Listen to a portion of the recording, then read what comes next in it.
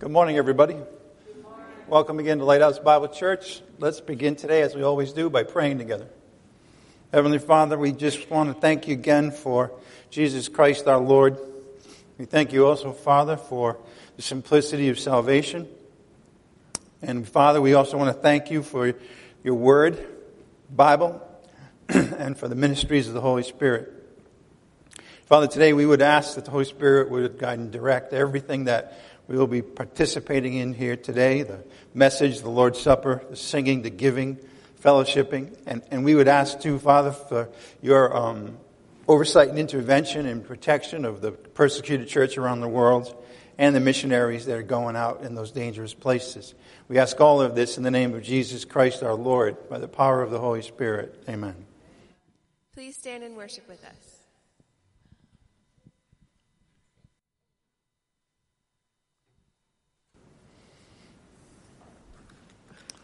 Good morning again, everybody. I want to thank y'all for being here this morning. We got a bunch of people aren't here today, and they all have good reasons. I'm not putting it down, but I sure do love it when they're here, so I'm glad you are. All righty, let's look at our announcements this morning as we get started. New month, and we got a new missionary organization, Grace Bible Church, Pakistan.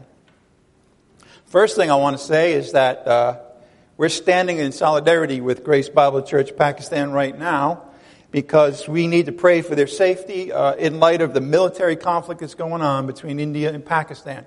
The other day, they were all asked to turn all their lights out so that if there were any bombing aircraft coming from India, that they wouldn't see the target. So please keep them in prayer.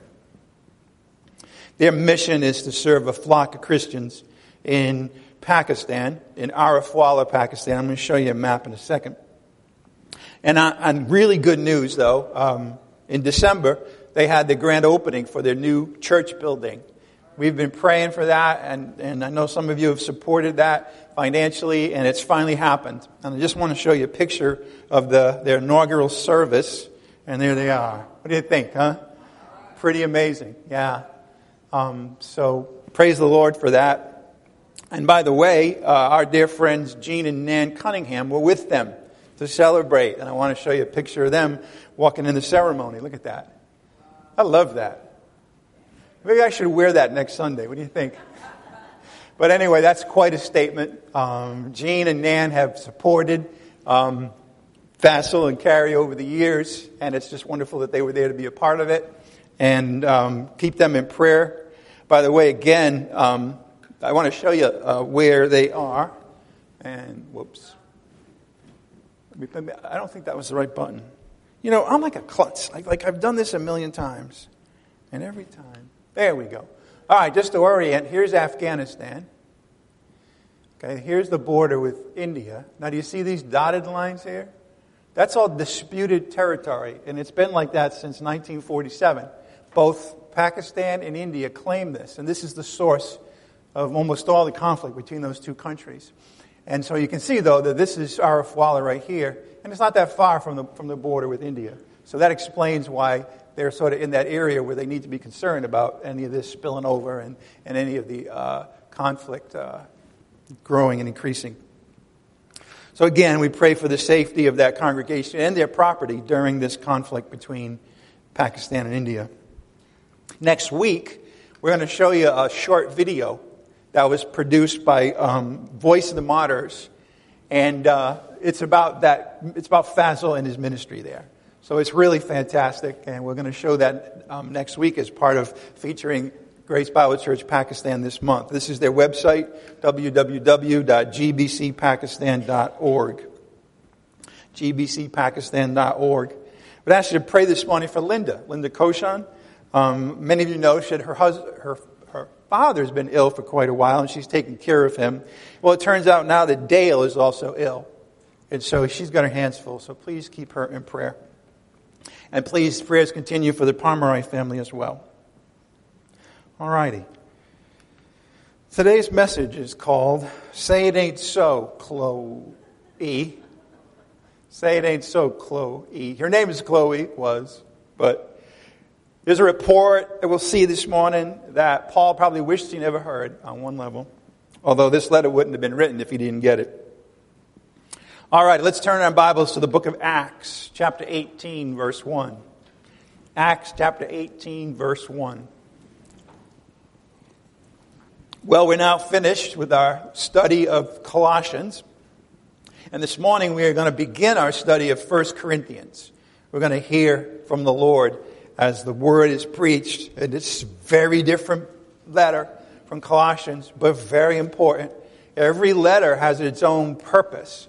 And while Colossians was to really raise and glorify the Lord Jesus Christ and his deity, this is a very different book, 1 Corinthians. This is where we have to take a look at some of the things we don't want to take a look at, about us and about sinfulness and about its impact on others and how the Lord actually died for us to pull us out of these kind of things. But the Corinthians were involved in a lot of things that were sinful, and Paul had to deal with it. That's the kind of setting and the backdrop of 1 Corinthians, and we're going to look at that this morning. That's why we're beginning in the book of Acts, to see the story of when Paul first came to Corinth and had a ministry there. Acts chapter 18, verse 11. Acts chapter 18, verse 1, sorry. Acts 18, 1. Too many ones up there. Acts 18, 1. We're ending in 11. All right. After these things, he, Paul, left Athens, and he went to Corinth. In Athens, he came across idols everywhere he went, and then he was dealing with the philosophers and the so-called wise people in Athens, and they were just interested in something new all the time. And he preached the resurrection of Christ to them and told them that there is a God in heaven, there's just one, and that there will be a judgment coming. So that was in Athens, and now he continued in Greece, and he went south to Corinth. After these things, he, Paul, left Athens and went to Corinth. And he found a Jew named Aquila, a native of Pontus, having recently come from Italy with his wife Priscilla, because Claudius had commanded all the Jews to leave Rome. He came to them, and because he was of the same trade, Paul stayed with them, and they were working, for by trade they were all tent makers. And he was reasoning in the synagogue every Sabbath and trying to persuade Jews and Greeks. But when Silas and Timothy came down from Macedonia, that's in the north of Greece. It's actually its own separate province in the first century. That's where Philippi was and is. When Silas and Timothy came down from Macedonia, Paul began devoting himself completely to the word, solemnly testifying to the Jews that Jesus was the Christ, the Messiah. But when they resisted and blasphemed, he shook out his garments and said to them, "Your blood be on your own hands. I am clean. From now on I will go to the Gentiles." And he left there, and he went to the house of a man named Titius Justus, a worshiper of God, whose house was next to the synagogue. And Crispus, the leader of the synagogue, believed in the Lord with all his household. And many of the Corinthians, when they heard, were believing and being baptized. And the Lord said to Paul in the night by a vision, "Do not be afraid any longer, but go on speaking and do not be silent, for I am with you, and no man will attack you in order to harm you. For I have many people in this city." And he settled there a year and 6 months, 18 months, teaching the word of God among them. This is the story of Paul coming to Corinth, evangelizing, and then teaching there for a year and a half. Paul did spend a year and a half in Corinth. By the way, I want to point out something to you. A lot of people say that Christians should never have any fear. And I understand that. Do not fear. And perfect love casts it out. But sometimes when you're in a new situation and have a lot of threats, it's going to happen. And I want you to notice that that's actually what the Lord is dealing with in the heart of Paul at the end of verse 9, where he says, "Listen, do not be afraid any longer." That tells you that he was. And then he says, and he then goes on and he says, "Go on speaking. Do not be silent, for I am with you." We always need to remember that. "But furthermore, no man will attack you in order to harm you, for I have many people in this city." You see, the Lord doesn't always just tell us, here's the solution in your heart to fear. Sometimes he solves the problem for us. And he says, listen, I've got a lot of people in this city. They are not going to harm you. It's a very practical and in its own way encouraging statement to Paul. He settled there a year and 6 months, teaching the word of God. As we've seen, he started, as he always did, whenever he visited a new city, reasoning with the Jews, as well as what they called Gentile proselytes. Those were Gentiles that were in the process of becoming Jews. They were embracing the Jewish faith. He started in the synagogue, but then he got huge resistance there, and then he went out to the Gentiles. This happened to him again and again. From his very first missionary journey all the way through, he would go to the synagogue first. He would try to win over the Jews, telling them that Jesus was the Messiah, proving it from the Old Testament. And while some believed, then the people as a whole resisted and was really violent at times and so forth. But I want you to notice that even here in chapter 18 of the book of Acts, Paul is still going to the Jews first. They were always on his heart. They were always part of his ministry. Up to the very end of the book of Acts, when he's in Rome and in prison, he's calling for the Jewish leaders to come to him so that he could convince them that Jesus was their Messiah. He never stopped doing that. Even though, he's the apostle to the Gentiles. And you can see that that's always the way it happens. This, by the way, is the movement of the whole book of Acts. From Jerusalem to Judea to Samaria to the ends of the earth. From a Jewish-centered church in Jerusalem to Paul's ministry throughout the Gentile world. Alrighty, now we're going to fast forward several years. It's now late in the winter, in the year 54 AD. Paul is now in the city of Ephesus. The apostle had left Corinth, where we just saw him, 3 years before. There was a voyage that took him finally to Ephesus. Please look at Acts 19:1. Acts 19:1. What we're looking at here is Paul establishing the church at Corinth and then continuing on his missionary activity, his journey. And then when he's in Ephesus, 3 years or so later from when he was in Corinth, then he's going to write a letter. This is typical for Paul to have gone somewhere for a while, and then he's somewhere else, and then he either thinks about a church or gets a report about a church, and he realizes it's time to write to that church. And the fascinating thing is that unlike most other books in the Bible, we can really target sometimes to the really precisely when it was written because of the book of Acts. Because we have the historical documentation side by side with the letters that were written. And this is an example of that. Look at Acts 19:1. It happened that while Apollos was at Corinth, Apollos was a mighty preacher, primarily to convince the Jews that Jesus was the Messiah, the Son of God. So he went to Corinth as well. Now, what does that tell you, by the way, about the church in Corinth that Paul's going to write to? Well, it tells you that they're a mixture of Jews and Gentiles. And as a matter of fact, there are quite a number of Jews. One of the reasons, as we saw already today, that the Caesar, at around that time, around AD 50, had thrown out all the Jews in Rome. And one of the major places they came to was Corinth. All right. So now we're here 3 years later, and now Paul is nearing the end of his time with the Ephesians. And there he had taught the Jews and the Gentiles for 3 years. And it's written in the book of Acts that everyone in the province of Asia had heard the word of the Lord. That's the impact of his ministry there. So he's in Ephesus now. And while he's there, at the tail end of his ministry there, what happens? He receives a number of visitors. They're from Corinth. And they include the household of Chlo, from which today's message's title is taken, as well as 3 others, Stephanas, Fortunatus, and Achaicus. All of these came from Corinth. And I want you to turn now to 1 Corinthians 1:10. We're going to take a look at these people who were from Corinth, but journeyed to Ephesus to be with Paul. 1 Corinthians chapter 1, verse 10. 1 Corinthians chapter 1, verse 10.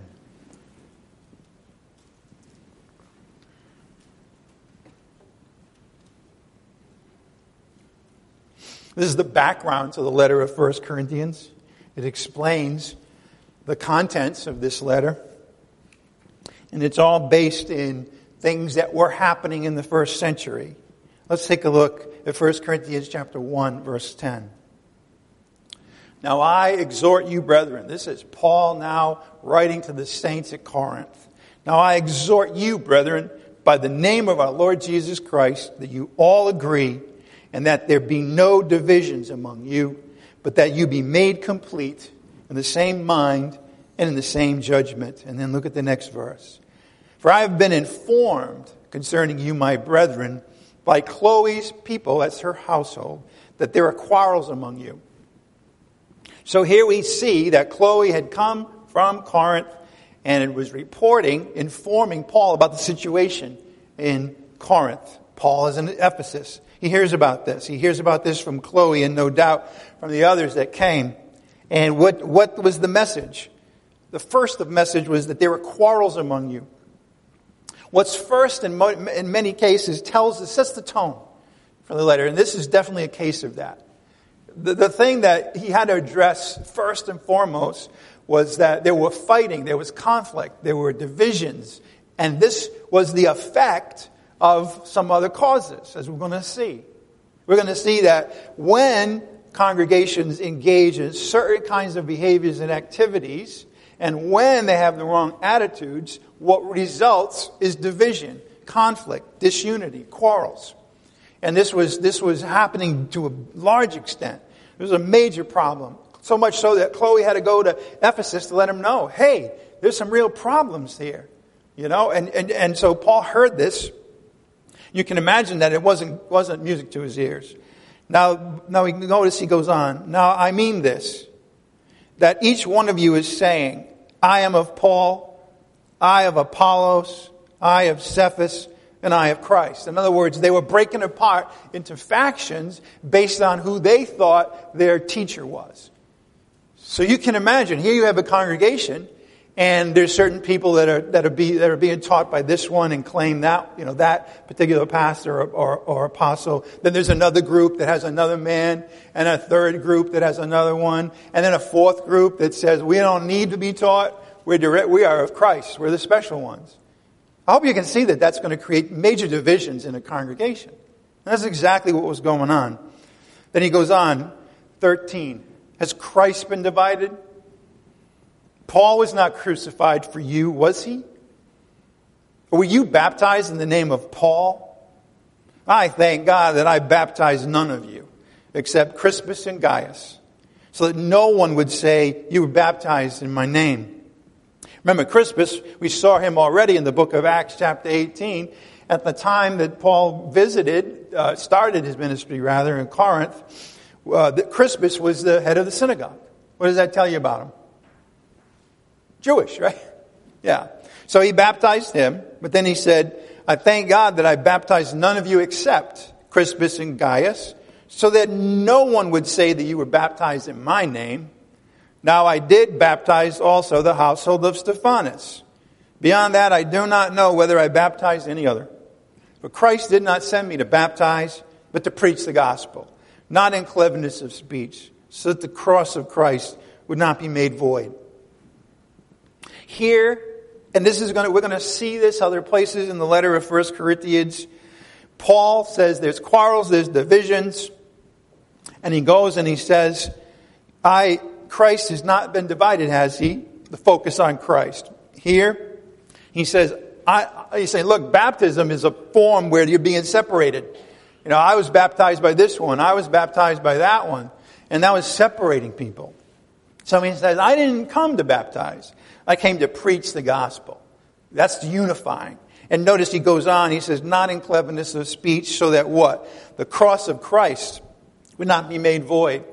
You see, he needs to bring the cross of Christ into that congregation. And we're going to see more about that. That's how he's going to deal with the divisions that are going on in the church.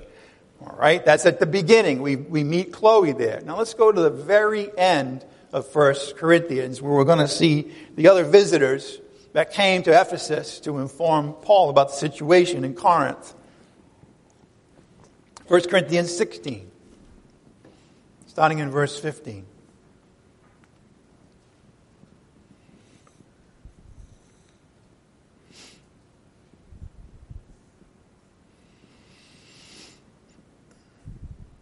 Okay. Now I urge you, brethren, He's writing to the Corinthians. He's wrapping up this letter. I urge you, brethren, you know the household of Stephanas, that they were the first fruits of Achaia, and that they have devoted themselves for ministry to the saints, that you also be in subjection to such men, and to everyone who helps in the work and labors. I rejoice over the coming of Stephanas and Fortunatus and Achaicus. Notice that they're with him. They came from Corinth, and they've come to be with Paul, just like Chloe's household has. I rejoice over the coming of Stephanas and Fortunatus and Achaicus, because they have supplied what was lacking on your part. That was Paul's gentle way of saying, you guys are cheap, and it's a good thing that these guys came along with some finances, because I really need them here in Ephesus. That's my translation. For they have refreshed my spirit and yours. Therefore acknowledge such men. So Paul in Ephesus gets guests from Corinth. And we've already seen this, but these guests brought news concerning the church at Corinth. This was the way that people found out that there was this social media, was people walking hundreds of miles to go from one city to another to let them know what was happening. You know, it's interesting. You know, if you look at the study of human culture, you know, think about the first century and what that was like, right? Now, yes, they had horses, but it was walking and horses. That was it. And again, sometimes it took days, sometimes longer, because some of this was very dangerous territory. You know, Paul was robbed, beaten, left for dead, and so forth. So it took some time to get from one place to another. And so you got to believe that if they're going to do that, there's probably a good reason why. I have to laugh because today we have so many means of communication, don't we? Don't we? I mean, at the beginning of the 20th century, we had the phone. That was a big advance, you know. If Paul and Stephanas had been, Chloe had been here in the 20th century, they wouldn't have to make that journey. They go, hey, what's Paul's number again? Right? Now, we have all kinds of technology to communicate. It's interesting, though. I don't think anything that's gone over the internet or anything in Twitter can compare to this letter that Paul wrote to 1 Corinthians. I know that's a fact in Twitter, because how many what do they call characters do you get now? Is it 200 and something now? Yeah. Think about it. Characters, not words. So you can't communicate anything of value, right? In that. And Paul, my point just is that this was important. And Paul's going to take 16 chapters to deal with what he heard from Corinth, both by means of these visitors and something else, which we're going to look at in a minute. But in any case, the news that they brought was very disturbing. We've already seen that Chloe's people said there were quarrels. People were dividing over who their apostle was. And Paul knew that he had to deal with that as soon as he heard it. And we see it continuing. Look at 1 Corinthians 3, 1-4. More bad news. More bad news that Paul knew he had to deal with. 1 Corinthians 3, verse 1.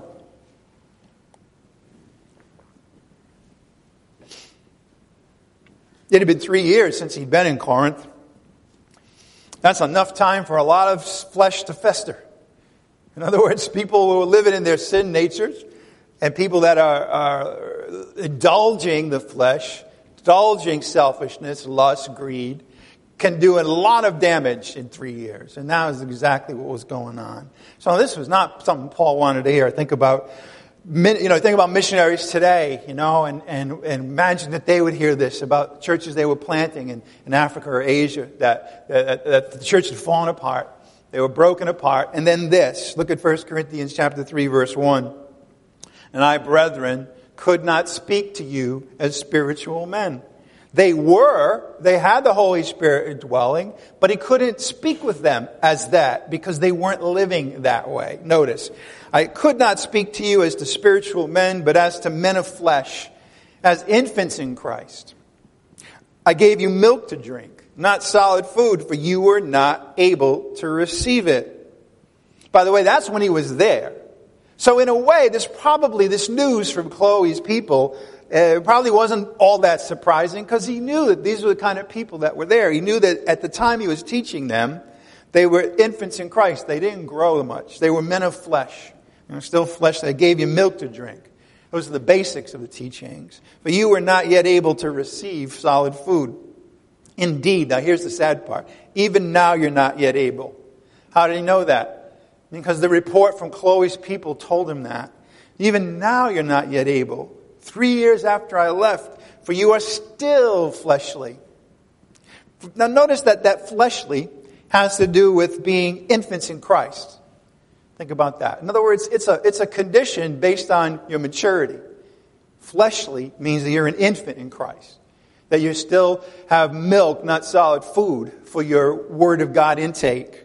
Indeed, even now you're not yet able, for you are still fleshly. And then he describes it. How does he know that? For since there is jealousy and strife among you. Back to that same problem. Jealousy and strife. That's what breaks up churches.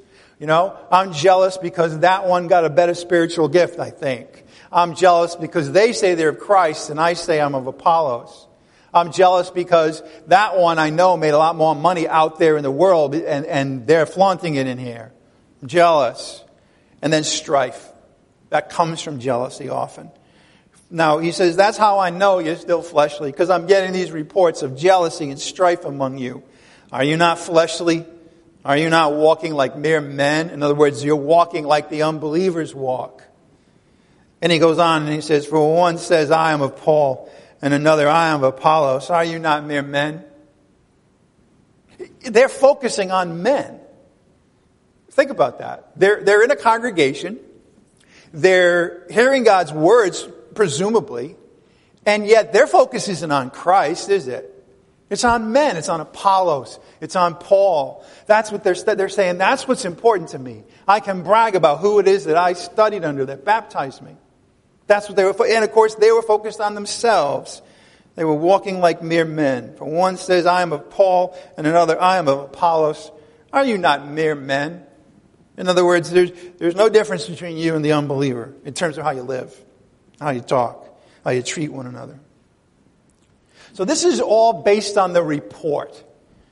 That Chloe's people were telling Paul there's divisions, there's conflict, there's jealousy, there's factions, there's strife. He had heard all of that. But in addition to that, Paul also received a letter from the church themselves. That when Chloe came, she probably brought the letter with her. Or one of the other men that came. Stephanas or Fortunatus or Achaicus. They brought a letter from the church at Corinth. And in that letter, they asked Paul a number of questions. By the way, questions they should have known the answers to. Or maybe they did. And what they were trying to do was to see if Paul would somehow justify their bad behavior. We'll see more of that. But in any event, they had a number of questions for Paul. So think of it. Paul is not dealing with what's going on at the church. He's dealing with direct reports. And he's dealing with their very letter that's going to show where they're at as well. All right, so I'd like you now to turn to 1 Corinthians 7. Let's take a look at the fact that there was a letter that the church wrote. 1 Corinthians chapter 7, verse 1. This is the big picture of the letter today. This is the understanding why the material that's in there is in there. Okay? And it progresses. And Paul gives clues as to where he's at, whether it's a report or whether it's from their letter. But notice, 1 Corinthians 7, 1-3. Now, concerning the things about which you wrote. You see it? This is, by the way, from the end of chapter 6 to the beginning of chapter 7 is where he pivots. He's been dealing with the report from Chloe's people in chapters 1 through 6, and now he's turning to the letter. He's turning from the people in front of him and what they were saying to that letter that the Corinthians wrote him with their questions. And notice the first two words of verse 1. Now concerning. Keep that in mind, because that's going to be the marker for the questions that they're going to ask. So here we see, first of all, he acknowledges that I'm getting the following material from the things about which you wrote. Then he goes on. What is it? It is good for a man not to touch a woman. So that's interesting. So somehow the question, I don't know how it was worded, but it has to do with men touching women. And so he's dealing with that. He says it's good for that not to happen. It's kind of interesting. It's so different from our culture. I mean, not only was that a totally different time in terms of communication, But the fact is that when Paul taught, he really de-emphasized, for good reason, especially in Corinth, this sexuality between people. Why? Because they were not at all, one man, one woman. They were all, we'll see that. But the question here ultimately comes down to, hey, you know what? Can I leave my husband for any reason? Can I divorce my wife? I'm tired of her. I want to have somebody else. So he brings it way to the other extreme. He says, you know what? It's good for a man not to touch a woman. But he would say later on, I wish that all men were as I. Paul was celibate. That's a total, can you understand that in a culture like ours today, that is just dripping with sex, selling everything, and the people that are in the media and on Hollywood, and not just that, all over the place, our politicians, our football presidents, but everybody's involved with that. And imagine somebody comes on in here and says, you know what? It's good for a man not even to touch a woman. Can you imagine the shock? Can you imagine it's like somebody diving into water that's 0 degrees? But he did it on purpose. They need to change things around. Why? Because if that's something that is causing you not to focus on Christ, then get rid of it. It's like Jesus said. If your eye is causing you to stumble, pluck it out. Now, he didn't mean that literally, as we've studied. But there's a principle there. Whatever it is that is causing you to be part of the divisions, to be focused on men and women rather than Christ, get rid of it. All right. Now, concerning the things about which you wrote, it is good for a man not to touch a woman. But because of immoralities, each man is to have his own wife, and each woman is to have her own husband. You see, he's kind of setting this up that you guys are bragging about your sexual exploits, and you want to know if you can leave your wives and leave your husbands. But I want to tell you something. The reason why Paul is acknowledging the need for marriage is because of their immoralities. That's humbling. Isn't that humbling? I find it so. It's true. I think about what I would be like if I weren't married in the sexual area. It wouldn't be pretty. And that's true of a lot of people, maybe not everybody. He's saying, no, that's why. To prevent immorality, I'm allowing the husband and wife to marry. It's humbling. And each woman is to have her own husband. The husband must fulfill his duty to his wife, and likewise also the wife to her husband. Well, all that means, of course, is that, look, if one of the functions of marriage is to prevent immorality, because you have one sexual partner, then be sexual partners. That makes sense? All right. Can you see how this is a very different book from Colossians, by the way? Already we're getting involved in some stuff that, is a little dicey and things we would rather not talk about, including me. All right, so what do we have here? We have 2 reasons why Paul wrote 1 Corinthians. 1, to deal with troubling things that had been reported to him. First-hand reports, eyewitness testimony. And then 2, answering the questions that the Corinthian assembly had posed to him. All right. And that's the structure of this letter, and I want to just lay this out. In chapters 1 through 6, the first 6 chapters, what he deals with first are the problems that were reported to him. Why? Because he knew that was reliable information. And after all, he knew that these people had traveled a long distance to give this report. And the report was really troubling, even more so than the contents of the letter. So he's going to deal with that first. He knew that the ultimate issue there was division and conflict, and some of the manifestations of which came from their sinfulness, their flesh. So he dealt with that first. For example, please turn to 1 Corinthians chapter 5. Again, 1 through 6, dealing with the problems reported to him by people that came from Corinth. Look at 1 Corinthians chapter 5, verse 1. 1 Corinthians 5:1. This is the section of the letter, chapters 1 through 6, that is dealing with the reports. I want you to see one of the reports. 1 Corinthians 5, 1-2. It is actually reported that there is immorality among you, an immorality of such a kind as does not exist even among the Gentiles. young believers, that someone has his father's wife. That means exactly what it sounds like.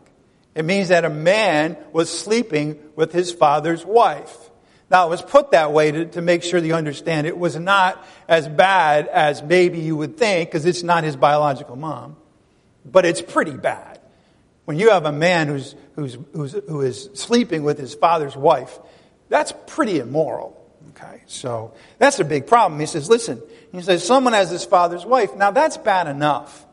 But what was he really concerned about? Look at verse 2.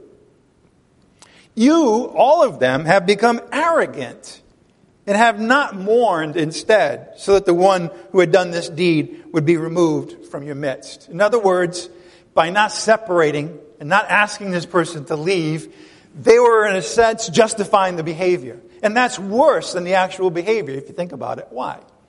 Well, the reason it's worse is that behavior deals with one person, one family. But when everybody in the congregation now says, hey, that's all right, now it's everybody is defiled. Can you see that? And that was the real problem. That the sexual immorality that they were looking at, they had no problem with. Boy, is that a problem in the church today.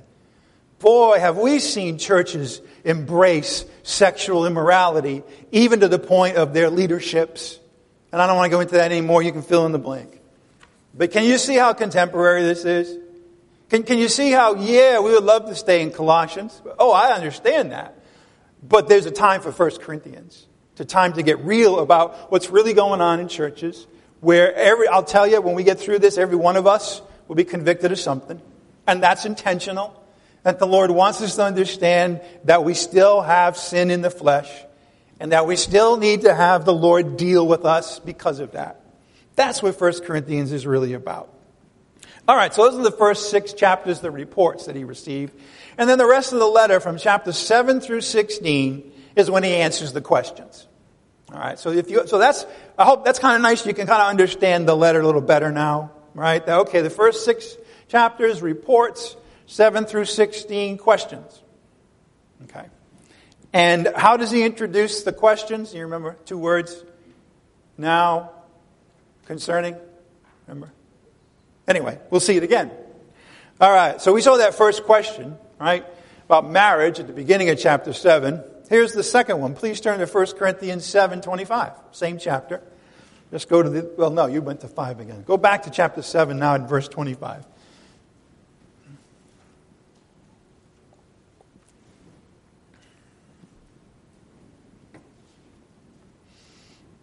Second question. First question about marriage. Second question. Now concerning. See that marker? That's telling you there's another question. Now concerning. What? Virgins. I have no command of the Lord. Isn't that interesting? This is something that the Lord didn't deal with directly. However, Paul, as the apostle to the churches, has his own viewpoint on this. And that carries weight too. Perhaps not as much as if he got something directly from the Lord, but it's not as if we can ignore what he's going to teach either. We still have to take it to heart. He says, I give an opinion as one who by the mercy of the Lord is trustworthy. In other words, you can trust my opinion as if it were directly from the Lord. Now, we're not going to go into what he brings up about virgins, but I wanted you to see the pattern. Again, at the end of chapter 7, now concerning virgins.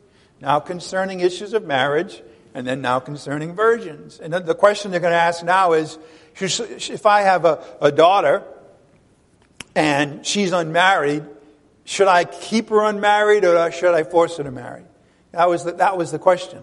Okay, and we're going to see how he answers that when we get to that. For now, I just want you to see that there are questions starting in chapter 7. And again, he introduces his answer to each of the questions with the phrase, now concerning. So that makes it easy to see when he's done answering one question and he's on to the next one. As soon as we see now concerning, he's on to the next question they asked him. Well, I got a question to ask about the whole letter of 1 Corinthians. I know this is only a few minutes into this, but I hope you got the basic sense, the basic tenor of what this letter, the contents of it. So I want to ask a question. What kind of letter is this? What kind of letter is this? I'd like you to turn to 2 Timothy chapter 3, verses 16 to 17. What ought we to expect to see now that we understand the situation, the context, the reports that were not pleasant, the bad news, and the letters that showed a misunderstanding of so much of what the Christian life is about? So what will we expect this letter to be? Let's look at 2 Timothy chapter 3, verse 16 to 17. Here, Paul is instructing Timothy about his preaching and teaching ministry. And here in verse 16, he's going to cover the waterfront. He's going to see this is all the ways in which Scripture is used. Okay? So it's a pretty important passage. Look at verse 16. All Scripture is inspired by God. That means, by the way, that it's God-breathed. That in the original manuscripts, when they were written, those words were breathed by God. That's how reverent and serious we ought to be with God's Word, by the way. We shouldn't be, as some people do, saying, well, that probably wasn't in there, or he meant something different, and all. No, the words are God-breathed, and we ought to honor them that way, and be convicted about them too. He goes on, he says, all Scripture is now profitable. For what? 4 things. Notice, for teaching, for reproof, for correction, and training in righteousness, so that the man of God may be adequate, equipped for every good work. In other words, no matter what was going on in a congregation, no matter what kind of congregation you have, the Word of God is profitable, but for different things. Maybe it's a congregation that you can just teach. But maybe it's a congregation that needs reproof first, or correction, before they can get to training in righteousness, which is the practical life. We're going to see more of this, obviously. So let's step back. Look at those 4 things. Teaching, reproof, correction, and training in righteousness. What kind of letter do you think 1 Corinthians is going to be? Reproof and correction. Right. Reproof first, followed by correction. Reproof first. Because that means that their faults have to be pointed out. Before they're ready to have their faults corrected, they need to come to grips with the fact that they have problems. That makes sense? You ever have a person in your life that totally ignores and denies that they have a problem in whatever area? And believe me, if they're denying it, you can, whatever it is you're telling them as a solution is going to fall on deaf ears. Because they don't even think they need it. So that's what he first had to do with the Corinthians. He had to shine a mirror up and say, this is what's really happening. This is against God's Word. That's the first thing, reproof, and then correction. Now, what are we going to do about it? That's the letter of 1 Corinthians in a nutshell. Reproof followed by correction. So again, we're going to find 1 Corinthians a very different letter than Colossians. Colossians, after all, we saw this when we were studying it, was a combination of instruction, persuasion, and exhortation. In other words, there was really little of any reproof. Now, there were warnings of things that were out there, the false philosophies, the legalism, and so forth. But there was very little reproof or correction needed for the congregation. And that's very different from what we have in 1 Corinthians. So we're going to see that the reproof and the correction comes first. That's not to say there isn't instruction in 1 Corinthians, because there is. There's some really amazing teaching. If you've read the book before, spiritual gifts and love and those kind of things. But first, these sinful behaviors needed to be dealt with. All right. Please turn to 2 Timothy chapter 4. Go forward a little bit. Chapter 4, verses 1 and 2. We see again in Paul's instructions to Timothy, what is his preaching of the Word designed to do? 2 Timothy chapter 4, verse 1. I solemnly charge you in the presence of God and of Jesus Christ, who is to judge the living and the dead, and by his appearing and his kingdom, preach the word. Be ready in season and out of season. when the people want to hear it and when they don't want to hear it. When they're interested in the teachings of the Word of God and when they're interested in accumulating teachings after their own appetites. No matter what, preach the Word. And what's going to happen? What is it that the Word of God contains? Why is preaching so important? Reprove. There it is again. Rebuke. Exhort with great patience and instruction. What do you notice about those four things? Reprove, rebuke, exhort with great patience and instruction. What comes first? Reprove. What does that mean? To reprove is to point out a fault. And, there's a misunderstanding of grace, which goes something like this. I see my brother in a fault, but I know that it'll come across as judging him if I say anything about it. Right? Well, that's not grace. All right? Now, it's neither. Okay? It's not legalism to point it out because you're helping the person. In fact, it's worse not to point it out. Why? Because they're going to go on in that area and they're not going to be ready for any correction. They need to have somebody with the guts to tell them, no, that's wrong. That's against the Word of God. That's not legalism. That's your best friend, by the way. Somebody can look you in the eyes and say, you have to deal with this. This is something that you can't just ignore. Well, that's reproving, to point out the fault. To reprove and to rebuke. What's the difference? Well, here's rebuke. Rebuke is to express strong disapproval. So it's one thing to point out a fault. Hey, that's not according to the Word of God.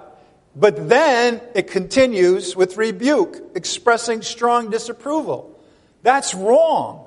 I don't like that. And he goes on and says the threat, this is part of the definition, the threat of unpleasant consequences for continued sinning or misbehavior. Now, I want to just point out something to you. This does not say that this is the threat of God condemning you. Okay? This is actually, if I could put it this way, if our relationship with the Lord, if we call that vertical, our relationship with one another and within the church, I'll call that horizontal. This is horizontal. This has to do with our lives together and the leadership of the church doing our job. And so the unpleasant consequences are either going to be the natural consequence of what you're doing, okay? If you're sleeping around, then you're going to eventually have a lot of angry people, and you may have a disease. Now, God didn't do that to you, right?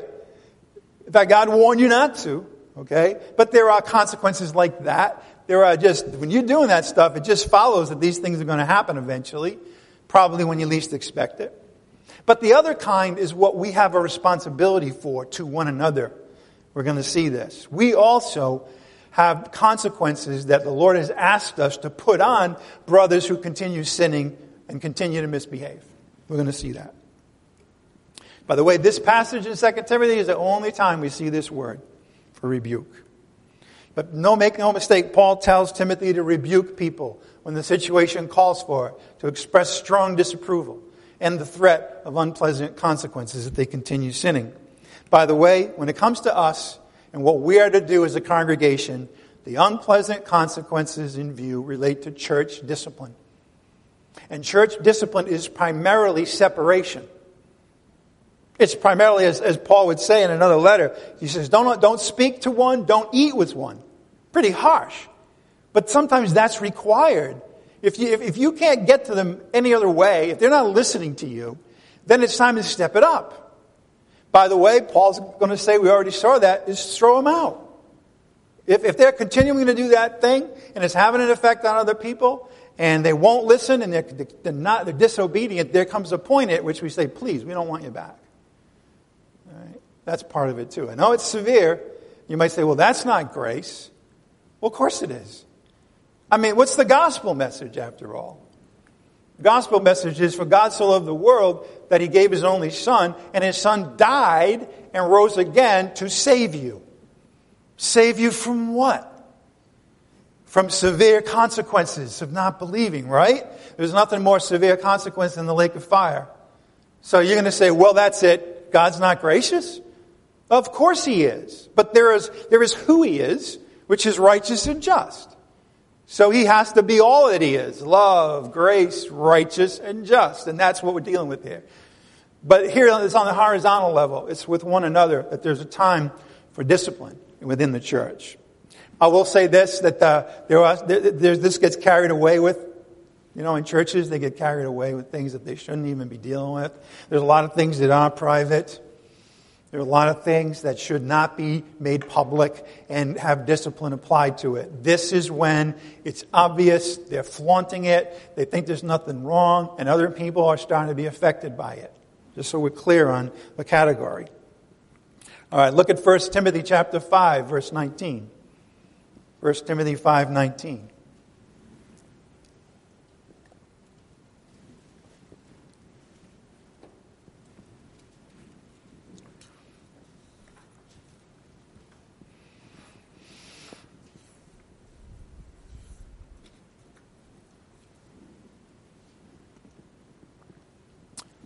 All right. Do not receive an accusation against an elder except on the basis of 2 or 3 witnesses.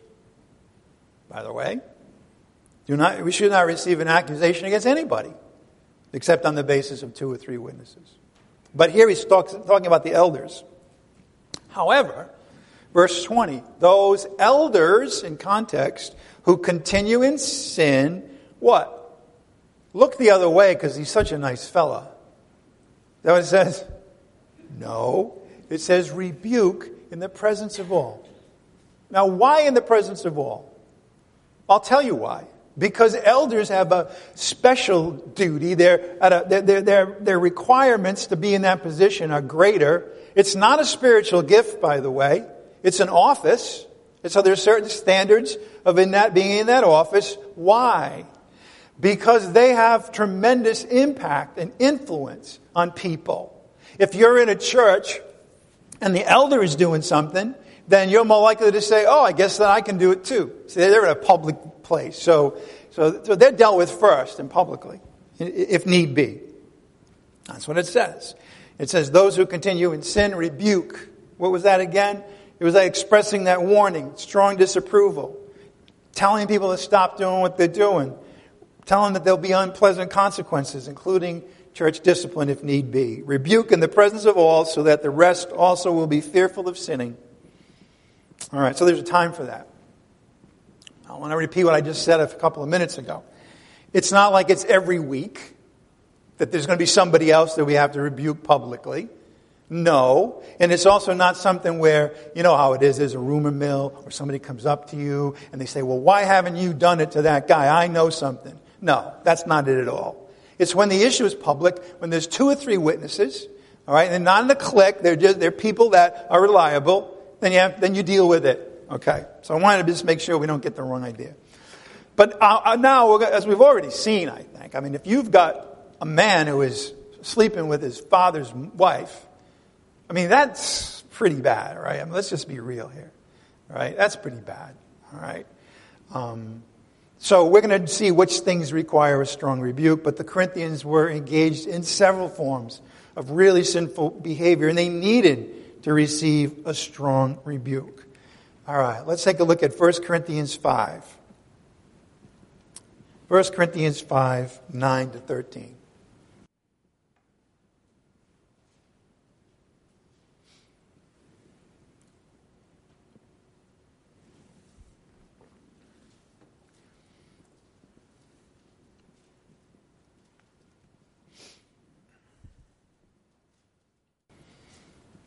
Here are the kind of things that do require separation. 1 Corinthians 5:9. I wrote you in my letter not to associate with immoral people. I did not at all mean with the immoral people of this world, or with the covetous or swindlers or with idolaters. For then you would have to go out of the world. In other words, they're everywhere in the world. Unbelievers are engaged in this all the time. And it's not our job as a church to go out there and rebuke or separate from them. Isn't that interesting? Isn't that interesting? Because that's the opposite of what happens in many cases. In many cases, the church wants to put down the unbeliever as if they had any way to stop because they're not believers. All right? It's kind of turn that around. We have a culture now where we have the church beating up the world, and then he says, don't do that. He says, no, I didn't mean the unbeliever. Then he goes on, verse 11. But actually, I wrote to you, 1 Corinthians 5:11, I wrote to you what? Not to associate with any so-called brother, if he is an immoral person, covetous, idolater, a reviler, or a drunkard, or a swindler, not even to eat with such a one. So notice, first of all, it says so-called brother. You do realize that when you have assemblies and congregations, very often, there'll be unbelievers that'll be walking in and even being a part of us maybe for a while. So we can't assume that everybody who comes is a believer. And it certainly stands to reason that if they're engaging in this behavior and starting to affect the congregation, we're going to have to deal with it. But he says, no. He says, I'm talking about so-called brothers. Now, I want you to notice something else here, so we don't get, if he is an immoral person. That doesn't mean that he engaged in one act of immorality. It means that that's his lifestyle. He continually does it. That's who he is. He loves doing it. Just be clear here. Covetous, the same thing. That's who they are. It doesn't mean that, maybe they did something that got a little extra money that was kind of iffy. No, it means their whole life is covetous. Same thing with an idolater. Okay? Somebody who, as he'll say, holds to a form of godliness while denying its power. They give lip service to being a Christian, but in reality, they're worshiping other idols of various kinds, a reviler or a drunkard. I want to emphasize again, it doesn't mean that you had a drinking problem in the past. It just means that you recognize it as a problem and you're doing everything you can to stop. Or a swindler, not even to eat with such a one. For what have I to do with judging outsiders? Do you not judge those who are within the church? Those who are outside, God judges. But what is the discipline when we have a situation, when we have a person who's in this lifestyle? Remove the wicked man from among yourselves. Isn't that what it says? Remove the wicked man from among yourselves. Can you see that there is a time when we have a brother or sister in Christ who has a lifestyle of these things where we have to ask them to leave? And that's I know that's not pleasant, but that's what the Bible says. That's what I got to teach, and that's what we got to listen to and obey. So, can you see how this is a very different letter from Colossians? But can you see how there's a time and place for everything in God's Word? And that we need to know these things too. And we need to live in them every bit as much as we live in the other passages that we love. And so again, this is not to condemn, but this is to have our eyes open and to be aware that this is really how the Lord wants the churches to behave. Now, why? I'll get this one more time. Is it because he's a stickler for rules? We already know he's not. We know the Lord's love. We know his grace. What we also should come to realize is what the Corinthians needed to come to realize. And that is how precious the body of Christ is to God the Father. And so he's going to protect the body of Christ. That's why these things are in here. It's not to become legalistic or judge people. It's to protect the body. So therefore, when anything gets to the point where it's hurting the body, it has to be dealt with. And that's what this is saying. And that's a comfort, I think, to all of us to realize that, the Lord has set things up so that the elders deal with these things when they're here so that they won't threaten you guys. All right? That's the whole reason. And not just the elders, but we have leadership responsibility to lead in that effort. And then hopefully you'll support us in that as well. All right, it's time for the Lord's Supper. Let's close in prayer. Actually, before we do that, I just want to mention where we're headed next. We're going to look at the second part in brief, and we're going to see where he's dealing with the letters, the questions in the letters, and then we're going to move on to see what are the solutions at the high level next week. What are the solutions that God gives in this letter for these big fleshly problems? All right, now let's close in prayer. Father, we thank you, Father, that you're honest with us and that you help us and cause us to realize that we still have sin in these bodies of ours. And if it's not dealt with by you and by the brothers and sisters, that it could get out of hand in a hurry. And so, Father, we just thank you for letting us know this and giving us the tools that we need. And we pray also, Father, that as we grow and grow together, that these things would fade as a manifestation in our congregation and in the body of Christ in general. And now we ask, Father, that we would turn our minds and hearts to your Son and to his death on the cross as we celebrate the Lord's Supper here today together. We ask this all in the name of Jesus Christ our Lord, by the power of the Spirit. Amen. At this time, I'd like to invite the ushers forward to pass out the communion elements.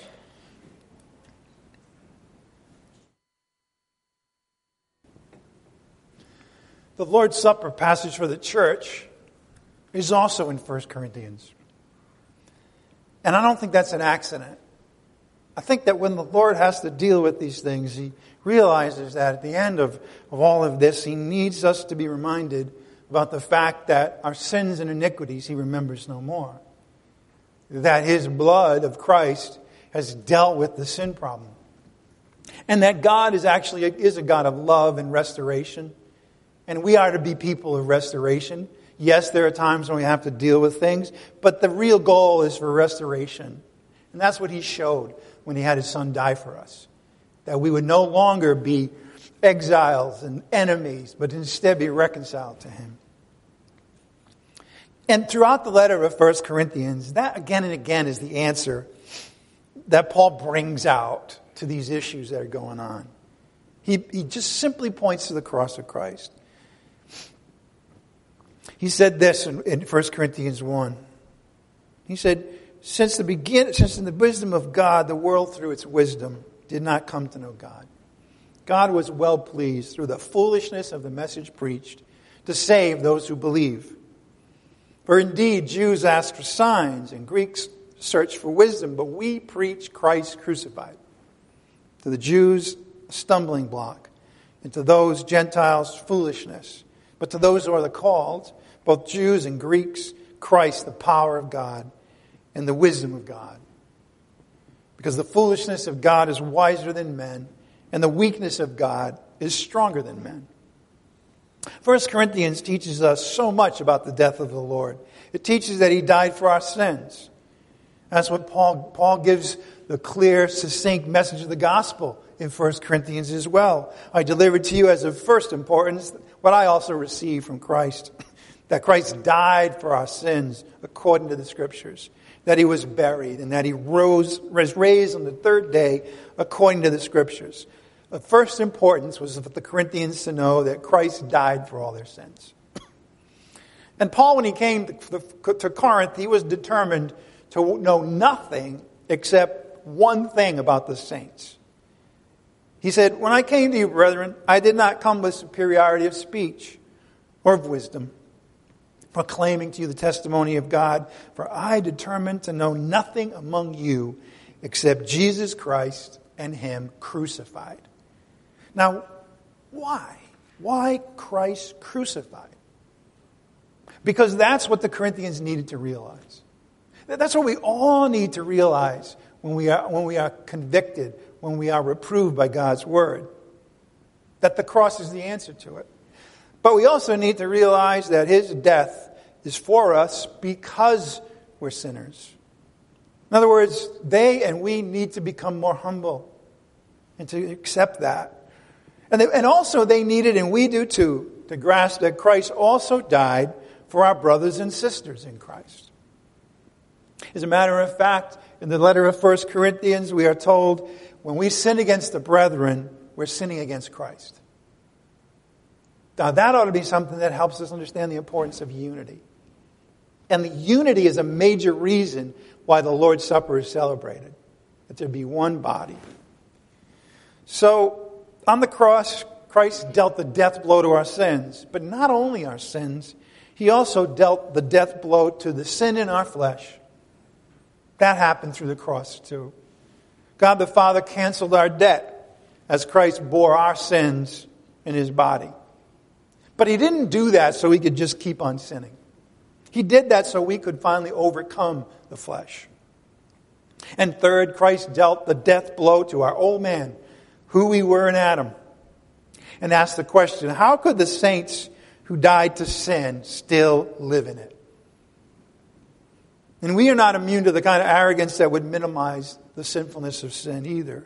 We too need to spend time reminding ourselves once again that we also must be conformed to Christ crucified.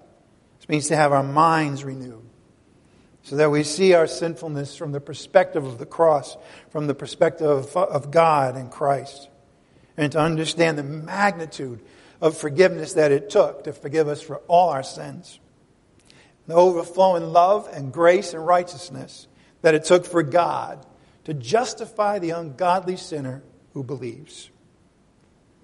And finally, to understand that when we were freed from sin, whether we like it or know it or not, we became slaves of righteousness. That is what God wants us to be. And finally, to know that our old man was crucified with Christ for a reason, so that this body of sin might be put out of business. What a series of death blows were dealt by the death of Christ. So again, we turn to 1 Corinthians, and now we'll celebrate the Lord's Supper together and proclaim that death of the Lord. For I received from the Lord, Paul writes, that which I also delivered to you, that the Lord Jesus, in the night in which he was betrayed, took bread, and when he had given thanks, he broke it, and he said, "This is my body, which is for you. Do this in remembrance of me."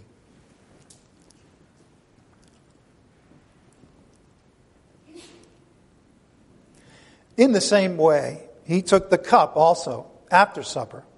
He said, "This cup is the new covenant in my blood. Do this as often as you drink it in remembrance of me."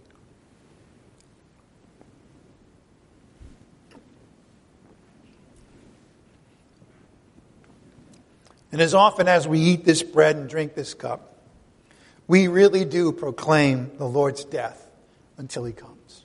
Let's close in prayer. Heavenly Father, we just thank you now for giving us this time every month, every time we celebrate the Lord's Supper, to reflect upon the cross, to understand what about us was made the cross necessary, our sins, our flesh, who we were in Adam. And help us, Father, to understand how that ought to change who we are, how we live, how we see one another.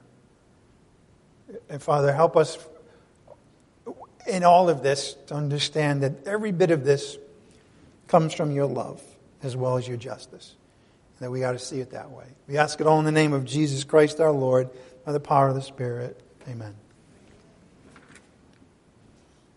All right, next service is Bible study this Thursday at 7. Also want to remind people that Kathy Davis of Arizona, remember she wrote a letter to us, she wants to be able to write back and forth with one of us. So please see me if you'd like to try that out. I have her address. And one other thing, and that is that if you have any questions about today's message or the gospel or other biblical questions, I really do invite you to come up with me. I'll be down here after service, which is about a minute, and I really do invite you to come up. If there's anything, sometimes, what happens too is that somebody will ask me something and I'll realize that it's something that really needs to be dealt with, and not in a negative way, but other people are asking the same question, and that's a real service to me to be able to tailor or include something in a future message that answers it. So, all right, let's close in prayer again. Father, we thank you for the gift of prayer, and we know that we are to pray always, and we would ask, Father, that the Holy Spirit would enable us to do that as he does, and that he would also put the words on our hearts and in our mouths that are the prayers that are know that we need to pray. And we also pray again for the persecuted church, and pray for our people that are suffering. And we pray especially today for Grace Bible Church Pakistan, that they would be protected and shielded from any military activity. We ask it all in the name of Jesus Christ our Lord, by the power of the Holy Spirit. Amen. You are dismissed. Enjoy this day.